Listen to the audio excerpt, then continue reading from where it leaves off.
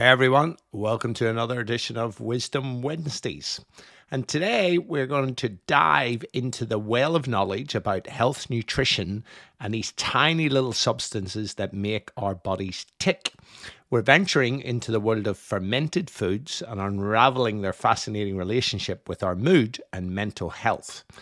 For a little context, we know that the microbes that colonize our gut serve as vital mediators in what's called the microbiota gut-brain axis, which I've talked about before.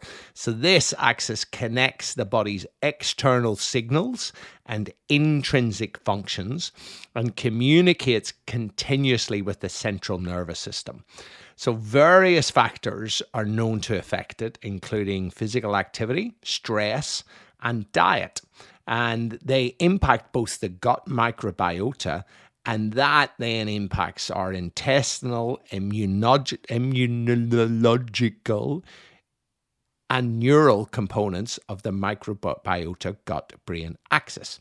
Now, recent advances highlight the potential of the microbiota-targeted dietary interventions, such as probiotics, prebiotics, and fermented foods, to enhance mental health by modulating this gut-brain axis. Now, if that wasn't enough mouthy words, let's go through a bit of terminology first. So fermented foods are foods made through the desired microbial growth and enzymatic conversions of food components. These are technical definitions. A probiotic, this is a live microorganism which, when administered in adequate amounts, confers a health benefit on the host, normally a human, but it's also animals. And also a general benefit could either be by supporting a healthy digestive tract or a healthy immune system. Prebiotics, on the other hand, are a substrate or a food substance that is selectively utilized by certain microorganisms, and they then confer a health benefit. So a probiotic is something that we ingest that has a direct effect. A prebiotic is feeding certain microbiota. And then there's something called a postbiotic, which is preparation of an inanimate microorganism and or their components that confers a health benefit on the host. Then we have something called a symbiotic, and that's a mixture of live microorganisms and substrates that are selectively utilized by host microorganisms to then confer a health benefit. So that's a mixture of a prebiotic and a probiotic. And then you have something, if this isn't confusing enough, called a cryptic peptide. So these are bioactive peptides that require enzymes to actually release the bioactive portion. And so they're encrypted in these protein molecules. And then you have something called a psychobiotic, which is a live organism that, when it's ingested in the right amounts, produces a health benefit in patients suffering from psychiatric illnesses. So now that we've got that out of the way, let's get back to talk about fermented foods. So they have been historically used for prolonging storage and or enhancing flavor. So they're pretty diverse, and they're categorized into different categories, including cereal, dairy, meat, fish, vegetables, and legumes. And all of those undergo unique fermentation processes. So not all fermented foods are the same.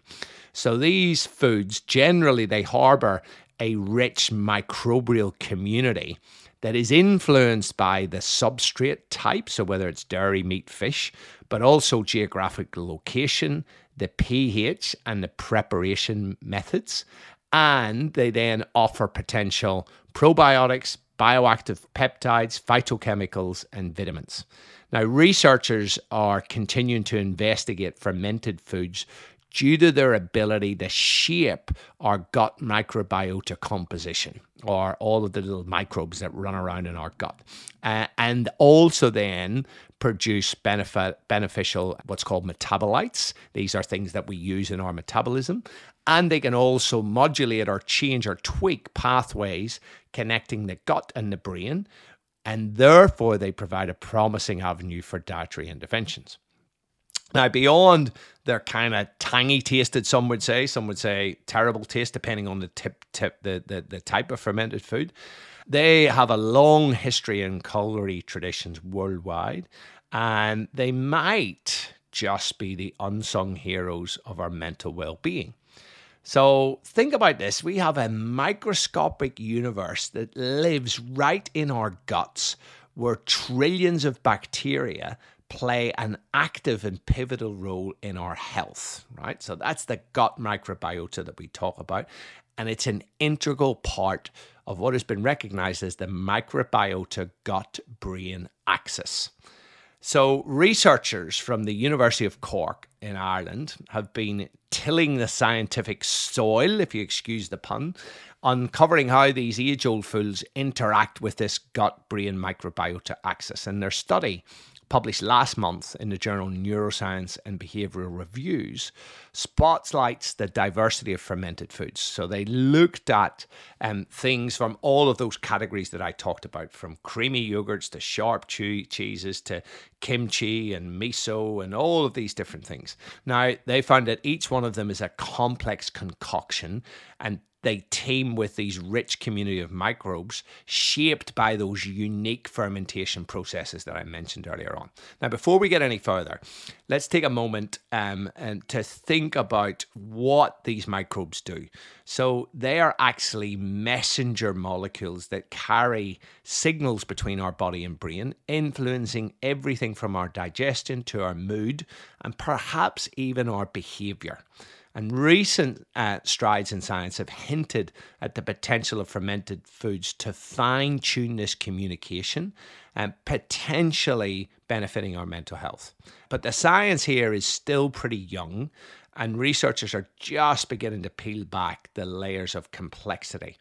So some studies, I've mentioned this one before, by Stanford University, published in the journal Cell Metabolism, really showed that a diet rich in fermented foods can enhance the diversity of our gut microbes, which we think is pretty damned important. And also, they showed in that paper, dial down inflammatory markers that are often linked to mental health issues. Now, let's circle back to talk about fermented foods. So we think that they may modulate this gut-brain microbiota axis through a myriad of different pathways, including influencing hormones like serotonin and neuropeptide Y, which govern our appetite and our mood and even the stress response. So it means that every time we're eating these fermented foods, it could have a beneficial effect on our physical and our mental health. But with many things in science, it is not black and white.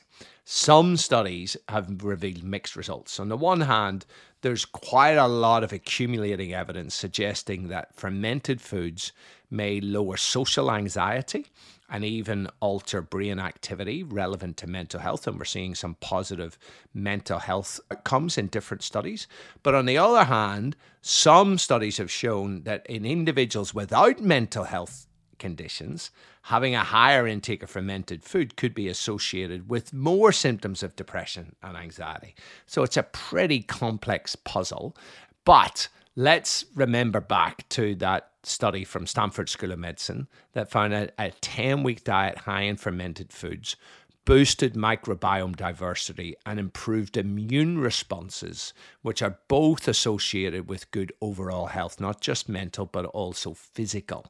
So while we wait for more conclusive evidence about exactly what's the right dose and how much is too much, if you don't already eat a lot of fermented foods, it is definitely worthwhile bringing some into your diet, because even if it doesn't have a massive boost to your mental health, it will certainly increase the diversity. So an easy way to start, if you don't already do it, is things like miso soup, kefir, which you'll find in pretty much every supermarket. That's a fermented milk drink that has actually been shown to have a really beneficial effect on our gut microbiome. But you could also, if you're a bit more adventurous, try kimchi or sauerkraut, or those sorts of things. But also anything that has vinegar or pickles in it is also fermented as well. So just try a little bit of them. And the advice is, if you don't have it, just don't jump in and eat a full jar of fermented veggies for lunch. It is just add little bits of this into your diet that over time will increase that diversity of our microbiome, and just notice whether or not you see a benefit. So that's it for this week. Catch you next time.